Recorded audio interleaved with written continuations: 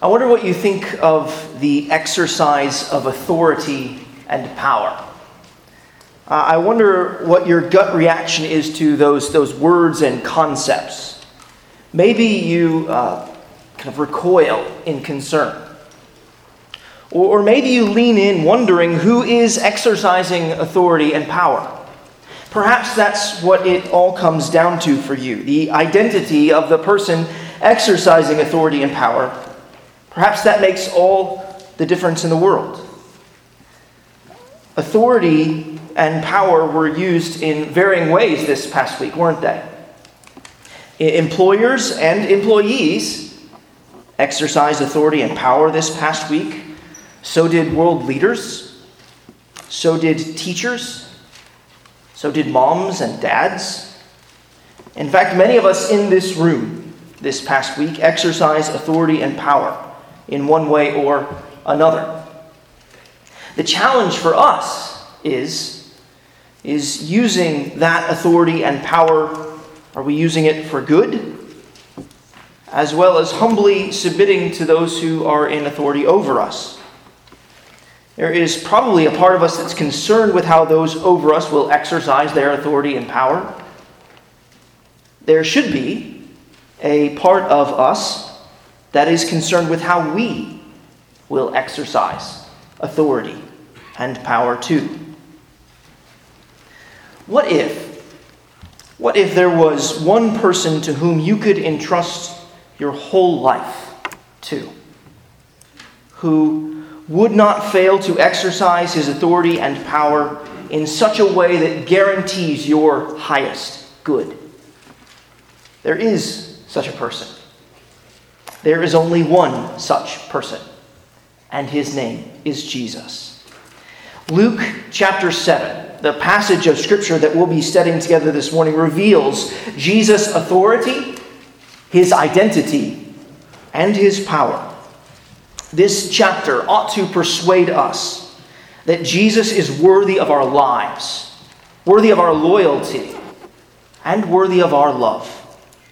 And if you haven't done so already, let me encourage you to go ahead and turn in your Bibles, open your Bibles to Luke chapter 7. If you're using one of the Bibles provided, you can find Luke chapter 7 beginning on page 863. 863. And while you're turning there, allow me to remind us of some of the background of Luke's gospel and what we've studied so far. The Bible, as you may know, is one grand story of God's love for sinners. Shortly after God created the world, including the first man and the first woman, sin entered into this world. The first man and the first woman, Adam and Eve, they decided that they would set up their own kingdom and live as their own rulers when they decided to rebel against God's good command. You see, God had promised them an eternal life of joy and fellowship with Him if they would trust and obey Him. God provided abundantly for them by setting them in paradise and permitting them to eat from every tree in the garden except for one, the tree of the knowledge of good and evil. God promised Adam and Eve that should they disobey, their sin, that's what sin is, it's disobedience against God, their sin would be punished by death. And when Adam and Eve partook of the fruit of the forbidden tree, they expressed their desire to decide what was good and what was evil, thus rejecting God's gracious garden kingdom. Each and every one of us here this morning have revealed that we are children of Adam and Eve by doing the same. We, too, have revealed in our lives that we want to be the ones who decide what is right and wrong, what is good and evil. We, just like Adam and Eve, also know that God was true to His word. Death entered into our world as a consequence of sin. It is the just punishment of sin. But the good news for us is that on the day that Adam and Eve sinned and rebelled against God, He made a promise.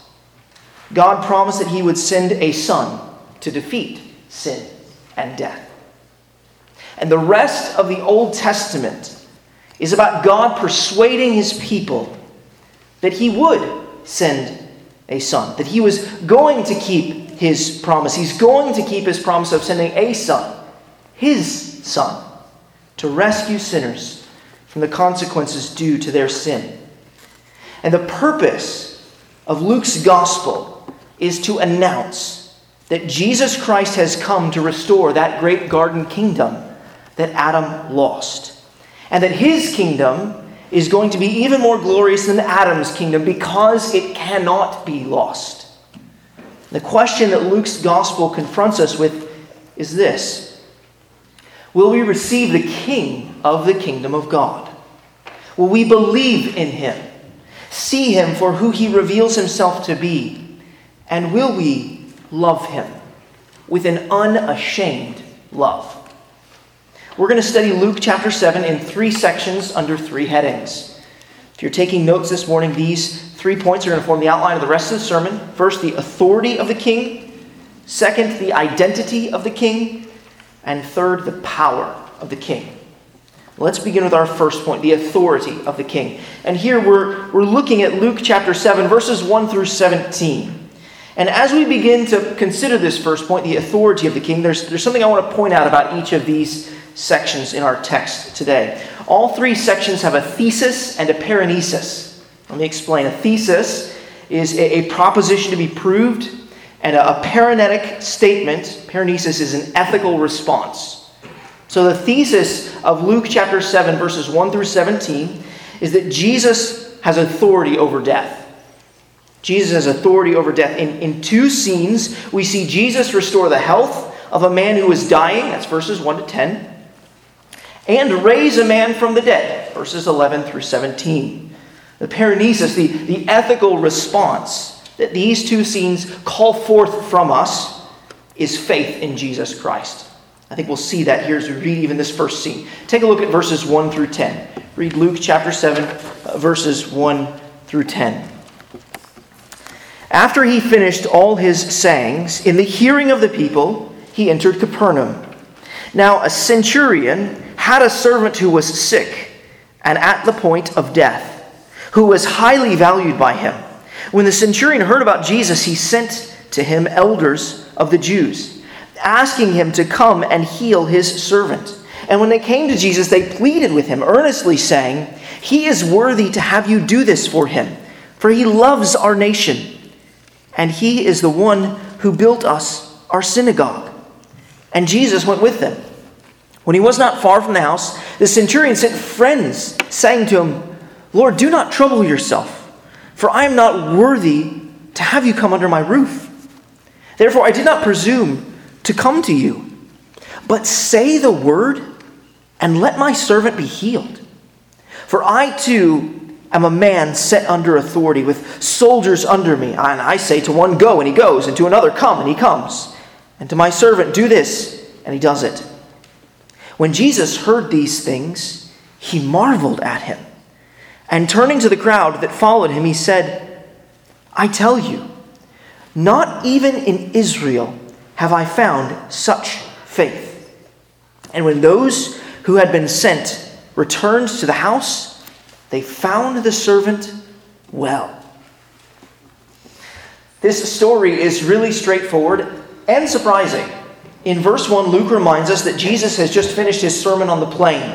And with that reminder, we should not fail to remember that in that very sermon, Jesus made an authoritative claim. He made the authoritative claim that he is the great Son of Man. Jesus claimed the title given to the great messianic figure in Daniel 7, to whom was given dominion and glory and a kingdom that all peoples, nations, and languages should serve him. Daniel 7:14. And what do we have here? We have a Gentile, a soldier, a man from the nations, who glorifies Jesus through faith in him. This centurion has done much to commend himself to Jesus, or so those elders believe. His care and his compassion for his sick servant commends him, verse 3. His love for Jesus' home nation, the nation of Israel, commends him. He has even built a synagogue for them, verse 5. This centurion's servant is sick, and these elders who are coming to Jesus argue that this is what makes him worthy before Jesus. But does it? I don't think so. And interestingly enough, neither does the centurion. Plant your eyes there in verses 6 and 7. The centurion, he sends friends to meet Jesus. And what is the message that they deliver on his behalf? To put it succinctly, I am not worthy. I don't presume that I'm anyone special. Everything that I have done for the Lord and for his people does not make me worthy. And if he is not worthy, then what is the only conclusion that we can draw? Well, that he's unworthy. And yet, he has a most remarkable faith. A faith like that of Abraham, and found in a Gentile, no less. This is surprising. He knows and believes that Jesus has the authority to command disease and the threat of death to flee the body of a sick servant. He draws a parallel between his authority as a centurion and Jesus' authority to speak and for things to take place. According to this centurion, all that Jesus has to do is just simply utter a word, and he will be made well. And verse 9, you notice there, recounts Jesus' recognition of this centurion's amazing faith. And that was all that the word that was needed for the messengers. When the messengers return and the friends return home, that they found him made well there in verse 10. Jesus really does have the authority to push back the threat of death. And we ought to have faith like that faith-filled centurion. And like that centurion, we should appeal to Jesus to heal physically and spiritually those who are close to us, recognizing that he has that authority. We ought to believe that he has that authority, and we ought to believe that he is delighted to use that authority to display his mercy and grace. Jesus does not merely have authority to push back death. He has the authority to overturn death. Take a look there at verses 11 through 17. Soon afterward, he went to a town called Nain, and his disciples and a great crowd went with him. As he drew near to the gate of the town, behold, a man who had died was being carried out, the only son of his mother, and she was a widow, and a considerable crowd from the town was with her. And when the Lord saw her, he had compassion on her, and said to her, "Do not weep." Then he came up and touched the bier, and the bearers stood still. And he said, "Young man, I say to you, arise." And the dead man sat up and began to speak. And Jesus gave him to his mother. Fear seized them all, and they glorified God, saying, "A great prophet has arisen among us, and God has visited his people." And this report about him spread through the whole of Judea and all the surrounding country. This scene is a natural complement to the previous scene, but it is achieved by way of contrast. One of the main characters in the previous scene was a wealthy man, but one of the main characters in this scene is a destitute woman. This poor woman had lost her husband, and she lost her only son. In the first century, that meant that she would have lost any hope of income and sustenance with the death of her one and only son. But another one and only son has come to overturn the effects of sin and death, and he is standing in the way of this funeral. And let's dispense with the silly idea that those in the first century were stunted in their knowledge of scientific matters. This man really was dead, and everyone knew it. The reality is that more people in the first century knew what a dead man was than those of us here in the 21st century. They interacted with death and the dead far more often than you and I do. Many people in our setting die in hospitals and health homes.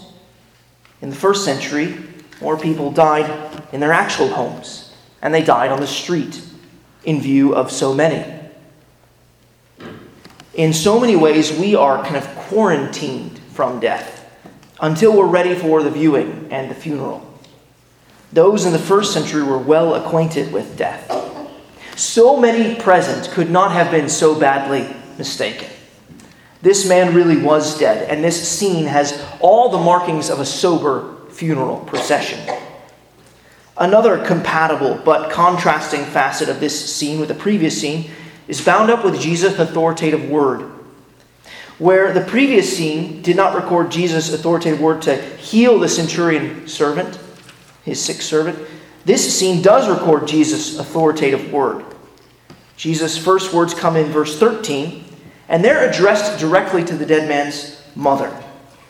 At first, I don't know about you, but I was shocked at Jesus' words.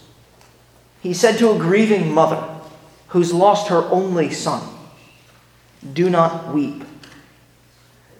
Should really put it stronger than that. Jesus actually commands her not to weep. Now, before we get upset with Jesus, consider again how verse 13 unfolds. We read, when the Lord saw her. When who saw her? When the Lord saw her. When Luke calls Jesus Lord, we need to remember what he has in mind. He has the God who rules over life and death in mind. This Lord of creation, this Lord of life, he has compassion on her. Jesus is not unsympathetic. Rather, he too is grieved by death. For death entered into this world as a consequence of sin. Here before Jesus lay a tangible presentation of what rebellion against the holy God has ushered into our world. The wages of sin is death. And with this command from the Lord, we should remember what our Lord promised in Isaiah 25:8. Isaiah 25:8, he will swallow up death forever. And the Lord God will wipe away tears from all faces. So you see, when Jesus tells this grieving mother, "Do not weep," he is telling her, your God is here to wipe away the tears from your eyes. And Jesus, he touches the bier, that stretcher, the cart that the dead man's body was being carried on, as if to stop the funeral procession. Death will go no further here. And so with great love, Jesus displays his authority to overturn death with a simple command. Just like the centurion soldier believed he could, Jesus commands the man not simply to get up from the stretcher, but to get up from death. This woman's one and only son gets up from the dead in a manner not unlike Jesus, God's one and only most beloved Son, will get up from the dead 3 days after his death. And these two scenes conclude with people afraid and glorifying God. You see that there in verse 16. Those, they seem kind of like two diametrically opposed responses. But this, I think, shows us that Luke's account has the texture of an authentic response to such a miraculous work. Who could really honestly expect kind of a uniform response to such a mighty work? Luke's account is an authentic account of the things that happened in Jesus' life and ministry. Notice, too, that these two scenes also conclude with people saying some remarkable things about Jesus. A great prophet has arisen among us, and God has visited his people. And those present, they spoke better than they knew. Jesus was a prophet, greater than all of the prophets who had gone before him. He had healed a man from a distance, like Elisha did with Naaman in 2 Kings 5. He had raised a widow's son, like Elijah did in 1 Kings 17. Jesus is the prophet that Moses promised the Lord would raise up in Deuteronomy 18. But he was more, too. He was God in the flesh, visiting his people. Those who uttered the words God has visited his people in verse 16, they were probably simply meaning to echo what we read in Ruth chapter 1 verse 6, when the Lord restored life to the famished land. They probably meant to say that God in his kindness has made his power and greatness known here on earth. But in the context of Luke's gospel, we know that an important point about Jesus is being made. God really has come and visited his people. He's really come to earth. Who else has authority over life and death but God? Jesus has power over life and death because he is God. The question is, do we see Jesus for who he is? Is his identity crystal clear in our minds? Well, to answer that question, let's turn now and consider our second point, the identity of the King. The identity of the King. And as we do, here we're going to read Luke chapter 7, verses 18 to 34. Luke chapter 7, verses 18 to 34. The disciples of John reported all these things to him. And John, calling two of his disciples to him, sent them to the Lord, saying, "Are you the one who is to come, or shall we look for another?" And when the men had come to him, they said, "John the Baptist has sent us to you, saying, 'Are you the one who is to come, or shall we look for another?'" In that hour he healed many people of diseases and plagues and evil spirits, and on many who were blind he bestowed sight. And he answered them, "Go and tell John what you have seen and heard. The blind receive their sight, the lame walk, lepers are cleansed, and the deaf hear, and the dead are raised up. The poor have good news preached to them, and blessed is the one who is not offended by me." When John's messengers had gone, Jesus began to speak to the crowds concerning John. "What did you go out in the wilderness to see? A reed shaken by the wind?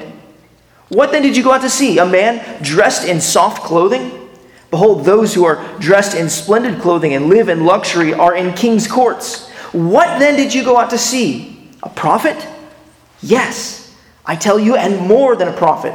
This is he of whom it is written, 'Behold, I will send my messenger before your face, who will prepare your way before you.' I tell you, among those born of women, none is greater than John.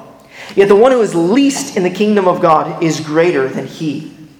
When all the people heard this, and the tax collectors too, they declared God just, having been baptized with the baptism of John.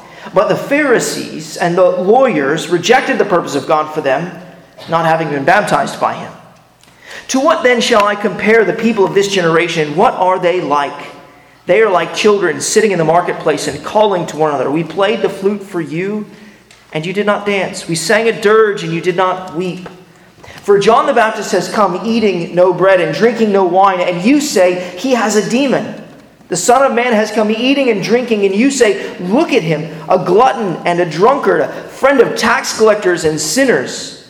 Yet wisdom is justified by all her children."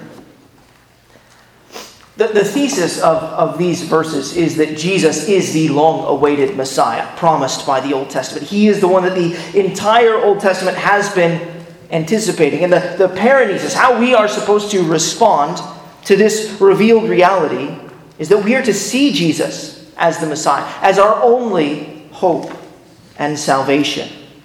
Interestingly enough, these verses begin with John's disciples really presenting evidence to John. They reported all the things that Jesus has done. You see, far from being a random collection of Jesus' works and words, the previous chapters have been anticipating answering John's question here. Are you the one who is to come, or shall we look for another? Having heard about the deeds of Christ, what promised one was John thinking of? Could it be the one who was promised in Isaiah chapter 61, verse 1, who we're told would preach good news to the poor, like Jesus did in Luke chapter 4, verse 18 and chapter 6, verse 20? Or could he be the one who, according to Isaiah 35, verses 5 and 6, would open the eyes of the blind, unstop the ears of the deaf, make the lame leap like a deer, and cause tongues of mute to sing for joy, like Jesus did in Luke 4 and 5 and 6 and 7? These were the Old Testament promises concerning God's Messiah. And can I just offer what might at first, I think, seem to be a strange word of application on verse 20 and John's question? Do not be afraid to come to Jesus and say, "Who are you?" Don't be afraid to honestly ask, "Are you the one who can save me?" Friend, Jesus has an answer for you, and he's not afraid of your questions. If you don't feel like you know who Jesus is, then let me encourage you to pray and ask him to make himself known to you. Ask the friend or family member you came here with this morning to read the Bible with you. Investigate the question, who is Jesus? Children, youth, young adults, I especially want you to take that word of application to heart. You can ask questions about Jesus, about Christianity, about the Bible, about anything. You can ask me. You can ask your Sunday school teacher. You can ask your parents. One of the things that I, as a father, want most is an open and honest dialogue with my kids. I want them to feel like they can ask me anything. Ask honest and hard questions about my most deeply cherished beliefs. I want them to feel like they can even ask a question that might offend me. Because more than anything else, I want them to know and love the truth about Jesus. I want them to know Jesus' true identity. And sometimes you only get there by asking questions. So if you've had a question percolating in your mind for some time now, but you've been too afraid to ask, let me invite you to put me or your Sunday school teacher or your parents on the spot and ask that question. We'd love to talk with you about that. I know that I would. Before Jesus even responds, really answers John's question, we get verse 21 there. Take a look at verse 21. In that hour, so here the question comes, and then this is what happens. In that hour, he healed many people of diseases and plagues and evil spirits, and on many who were blind he bestowed sight. See, Luke is asking us, do you see who Jesus is? Are you blind? Or do you see? We're supposed to see all of this evidence piling up and have clarity about Jesus' identity. Jesus works his words and his response to John make it abundantly clear that he is indeed the one who was promised. Jesus answers John's question by quoting from Isaiah chapter 29, verse 18, and Isaiah chapter 35, verses 5 and 6. That's what we read from Isaiah 35 earlier in the service. These were Old Testament promises concerning God's Messiah. In other words, Jesus answers John's question effectively by saying, yes, John, I am that one. Will we see who Jesus is? Will we see and believe? Or will we refuse to see Jesus for who he is and be offended by him? Verse 23. For Jesus' first hearers, seeing clearly who he is linked to seeing clearly who John is. That's why Jesus asked that series of questions there in verses 24 to 26. When you went out to John, what did you go out to see? Let me tell you, Jesus says. You went out to see the one who God promised would come before me to prepare the way for my arrival. And Jesus here in these verses, he's quoting Malachi chapter 3, verse 1. And says basically, Malachi, you see, he was talking about John. I wonder if you noticed, too, the transition that takes place really through verses 24 to 35. Jesus begins speaking about John and his ministry, but he concludes by speaking about himself, the Son of Man. What's the connection? The reality is that their ministries are indivisibly connected. Jesus' ministry, it comes as a consequence of John's. It could be no other way. And Jesus, he wants everyone to know it. This is part of what makes John so great. Jesus also says there's something special about John that needs to be recognized. John's a prophet, but he's a special prophet. Verse 26. No other prophet, you see, was the subject of prophecy. And no other prophet would so immediately prepare the way for the God of heaven to come to earth. That's pretty remarkable, isn't it? John plays a pretty prominent, a great role in the course of redemptive history, doesn't he? John is great, but, verse 28, the one who is least in the kingdom of God is greater than he. Well, how can that be? John was the last of the Old Testament prophets. He proclaimed that the Messiah would come and did come. John's proclamation occurred before the completion of Jesus' work. John could only proclaim what Jesus would do. But all of those who live on the other side of the cross and resurrection can proclaim what Jesus has done. So, brothers and sisters in Christ, you need to hear what Jesus is saying about John and what he's saying about you. What he is saying is that we occupy a greater place in the history of redemption because we can proclaim the inauguration of the new covenant in Jesus Christ. We can proclaim not simply that Jesus would come or has come. We can proclaim not simply that Jesus would die and be raised. More than this, we can proclaim that Jesus has lived and died and been raised from the grave. John is great, but the one who is least in the kingdom of heaven is greater than he. We have the privilege, the great privilege of proclaiming our great Savior. So let's exert great effort to make his great name known. Those who correctly identify who Jesus is help others correctly identify who Jesus is. So, who are you going to tell about Jesus this week? Who are you going to invite to church the next week? Who are you going to offer to read through a gospel with, to introduce them to Jesus? You can even cheat and read through Luke's gospel with them, since we're studying it here at church. Let's honor our King and make him known by helping others correctly identify him. Now, there is something somewhat sad here in this section. Sadly, Luke points out that Jesus' hearers were unwilling to accept that John was the forerunner to whom the Scriptures foretold. And as a consequence, they were unwilling to accept what Jesus is saying about himself. Jesus seems to know this as he reflects on what he calls this generation in verse 31. This is a description or a designation that Jesus will sometimes use to describe his contemporary unbelieving audience. This generation, according to Jesus, are like children who are unmoved by the news that reach their ears. They don't rejoice when joy is appropriate. They don't mourn when sorrow is suitable. This generation lacks the appropriate response to John's proclamation and Jesus' arrival. We see that in verses 33 and 34. They dismiss John and they ridicule Jesus.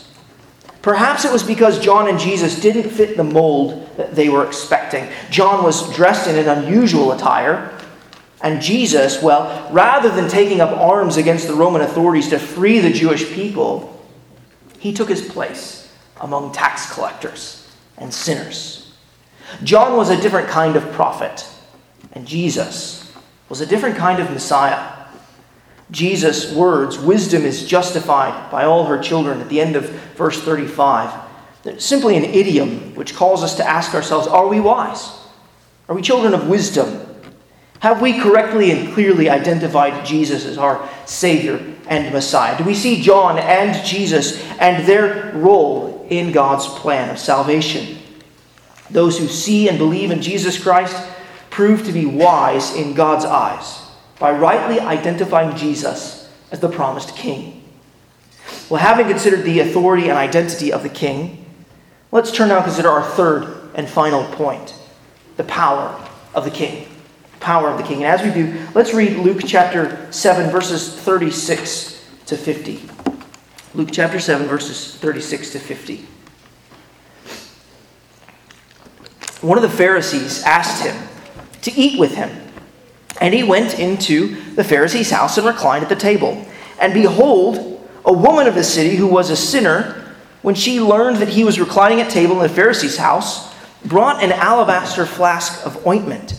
And standing behind him at his feet, weeping, she began to wet his feet with her tears, and wiped them with the hair of her head, and kissed his feet, and anointed them with the ointment. Now, when the Pharisee who had invited him saw this, he said to himself, if this man were a prophet, he would have known who and what sort of woman this is who is touching him, for she's a sinner." And Jesus, answering, said to him, "Simon, I have something to say to you." And he said, "Say it, teacher." "A certain moneylender had 2 debtors. One owed 500 denarii, and the other 50. When they could not pay, he canceled the debt of both. Now, which of them will love him more?" Simon answered, "The one, I suppose, for whom he canceled the larger debt." And he said to him, "You have judged rightly." Then, turning toward the woman, he said to Simon, "Do you see this woman? I entered your house, and you gave me no water for my feet. But she has wet my feet with her tears and wiped them with her hair. You gave me no kiss, but from the time I came in, she has not ceased to kiss my feet. You did not anoint my head with oil, but she has anointed my feet with ointment. Therefore I tell you, her sins, which are many, are forgiven, for she loved much. But he who is forgiven little loves little." And he said to her, "Your sins are forgiven." Then those who were at the table with him began to say among themselves, "Who is this who even forgives sins?" And he said to the woman, "Your faith has saved you. Go in peace." In these verses, we learn that Jesus has the power to forgive us of our sins. That's the thesis. And the paranesis, our response to this good news about Jesus, is that we give our hearts to him in love. These verses are really comprised of 2 parts. The first is the interaction that takes place between Jesus and Simon and the woman, sinful woman, in verses 36 to 39. The second is Jesus telling Simon a parable, then explaining its meaning and applying its meaning to them, verses 40 to 50. As a whole, these events take place in the home of a Pharisee. But this so-called woman of the city interrupts this polite dinner party. Now let's just take a moment and kind of take in this contrast that's being set before us. Simon, a Pharisee, is an upstanding figure in the community. He's super religious, and everyone admired him for his pursuit of righteousness. This woman, on the other hand, is described as a sinner. And her designation of being a woman of the city may imply that she was a prostitute. If nothing else, everyone knew her to be a great sinner. We know as much from what Simon says there in verse 39. And friends, may I just say, Jesus knows what kind of sinner you are. He knows, and he's not afraid of you. Jesus is not scared by our sins. In fact, Luke chapter 7, verse 34, just a few verses earlier, we read that Jesus is a friend of sinners. And since Jesus is a friend of sinners, we should be a friend of sinners too. I'm grateful that this congregation is a welcoming, generous, and gracious congregation. I love to see you, brothers and sisters, run to the aid and the encouragement of those in need. And you know what that tells me? It tells me that you know your own need. And that you have taken to heart the wonderful truth that you've been welcomed by our wonderful Savior, despite your sinfulness, despite our sinfulness. There's another contrast that we really should take in. How much this woman loved Jesus and how little Simon loved him. See, Jesus, he treasured her tears. To him, they revealed just how much he was treasured in her heart. What about Simon? How did he reveal his love for Jesus? Jesus compares Simon's reception of Jesus to the woman's actions in verses 44 through 46. Simon didn't even extend Jesus the common courtesy of the minimum requirements of hospitality in that day and age. He didn't give Jesus a bowl of water to wash off his feet. Nor did he kiss him on the cheek, which is kind of somewhat analogous to kind of our handshake. Hey, how you doing? So he didn't greet Simon. Simon didn't even greet Jesus in that way. The only conclusion that we're left with is that Simon was so concerned with himself and his own needs that he didn't even extend the most basic care to the most important guest in the world who has ever walked into his home. Contrast this to the woman who views Jesus as so precious that she will forgive his feet. She will kiss his feet, his dirty feet, over and over and over again. How are these two people so drastically different? Well, the difference is not found in their wealth, their biological sex, or their estimation in the eyes of the community. The difference between these two people is rooted in their own understanding of their need for forgiveness. And it's rooted in their understanding of Jesus' power to forgive. That's the point of Jesus' moneylender parable there in verses 40 to 43. What accounts for the difference between the sinful woman and Simon's actions and attitude toward Jesus is rooted in their own recognition of what they have or don't have and what Jesus has. Simon loved little because he did not see his need to be forgiven. This woman loved much because she had been forgiven of much. What about you? If you were to place yourself in this story, who would you identify with? Whose shoes would you kind of fill? You can't stand in Jesus' shoes. None of us can, because he's sinless. So you've got to pick Simon or this sinful woman. Now, none of us really want to identify with Simon. None of us really want to stand in his shoes. He kind of comes off looking pretty bad, doesn't he? And my guess is that if we're really honest with ourselves, that quite a few of us may not want to identify with the woman either. Here's the thing. If there's any bit of us that does not want to identify with the woman, then I think that may actually reveal we're more like Simon. If we are distancing ourselves from this woman, looking down upon her rather than up to her, then maybe we're standing in Simon's shoes. This woman shows us what it looks like to love Jesus because we've been forgiven by him. This woman, this sinner, shows us what it means to come to terms with your sin and what it means to come to find forgiveness in Jesus Christ. Have you come to terms with the fact that over the course of your life, you have committed a multitude of sins against the living God? Have you come to terms with the fact that your sins have mounted up to the heavens? Have you come to terms with the fact that your sins are so innumerable that you cannot even remember them all? Probably can't even remember all of them from this past week. Have we come to terms with the fact that our sins deserve to be punished with a holy and eternal punishment because we have sinned against the holy and eternal God? So do you see what this woman sees in Jesus Christ? The person who has the power to pardon all of her sins. Because Jesus lived a sinless life, he could die in our place, being the substitute on our behalf. He died bearing God's holy and eternal wrath against our sin. That's what he did on the cross. Because Jesus was raised from the grave 3 days after his death, we have been assured that God the Father has accepted his sacrifice on behalf of sinners. So friend, if you're here this morning and you're not a believer and follower of the Lord Jesus Christ, then I want to urge you to come to him today in repentance and faith.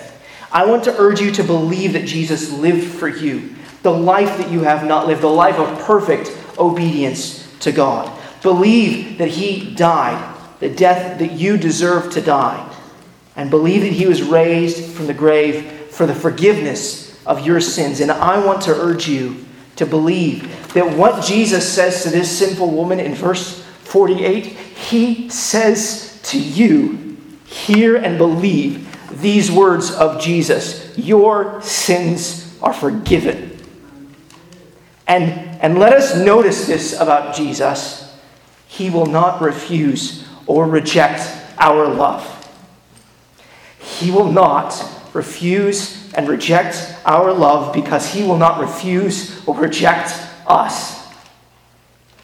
Do not let anything keep you from coming to Jesus.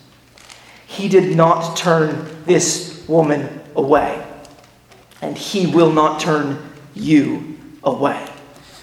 In the words of one Christian hymn writer, let not conscience make you linger, nor of fitness fondly dream. All the fitness that he required is to feel your need of him.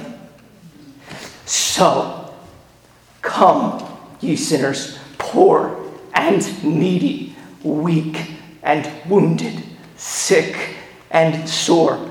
Jesus ready stands to save you, full of pity, love, and power. Friend, if you would call out to Jesus in faith, he will respond in love and power and forgive you of all of your sins. And if you want to know more about what it means to give yourself to this Savior in love, to come to Jesus and be forgiven by him, then I want to encourage you to come and find me at the door. Speak with a friend or family member you came here with this morning. There's nothing more important than you can come to understand this good news about Jesus, that he forgives sinners like this sinful woman, like you and like me. And here's what we need to know about our loving response to Jesus. It is not just a one-time expression of love for him. It is a life of love. A life of love so totally rearranged by him that his priorities become ours. That advancing the good news of this great and gracious King who forgives becomes our heart's greatest desire too. And this is where I want us to conclude. See, love looks like humbling ourselves at the feet of the King, regardless of what other people think. Love rejoices in the authority of this King to overturn death. And as we follow this King, love longs for the day when death will be fully and finally swallowed up in victory. Love delights to tell the world the true identity of Jesus, that the promised Son has come. And love daily remembers the pardoning power of Christ our King. How much love for Jesus is in your heart? Of how much have you been forgiven? Let's pray together.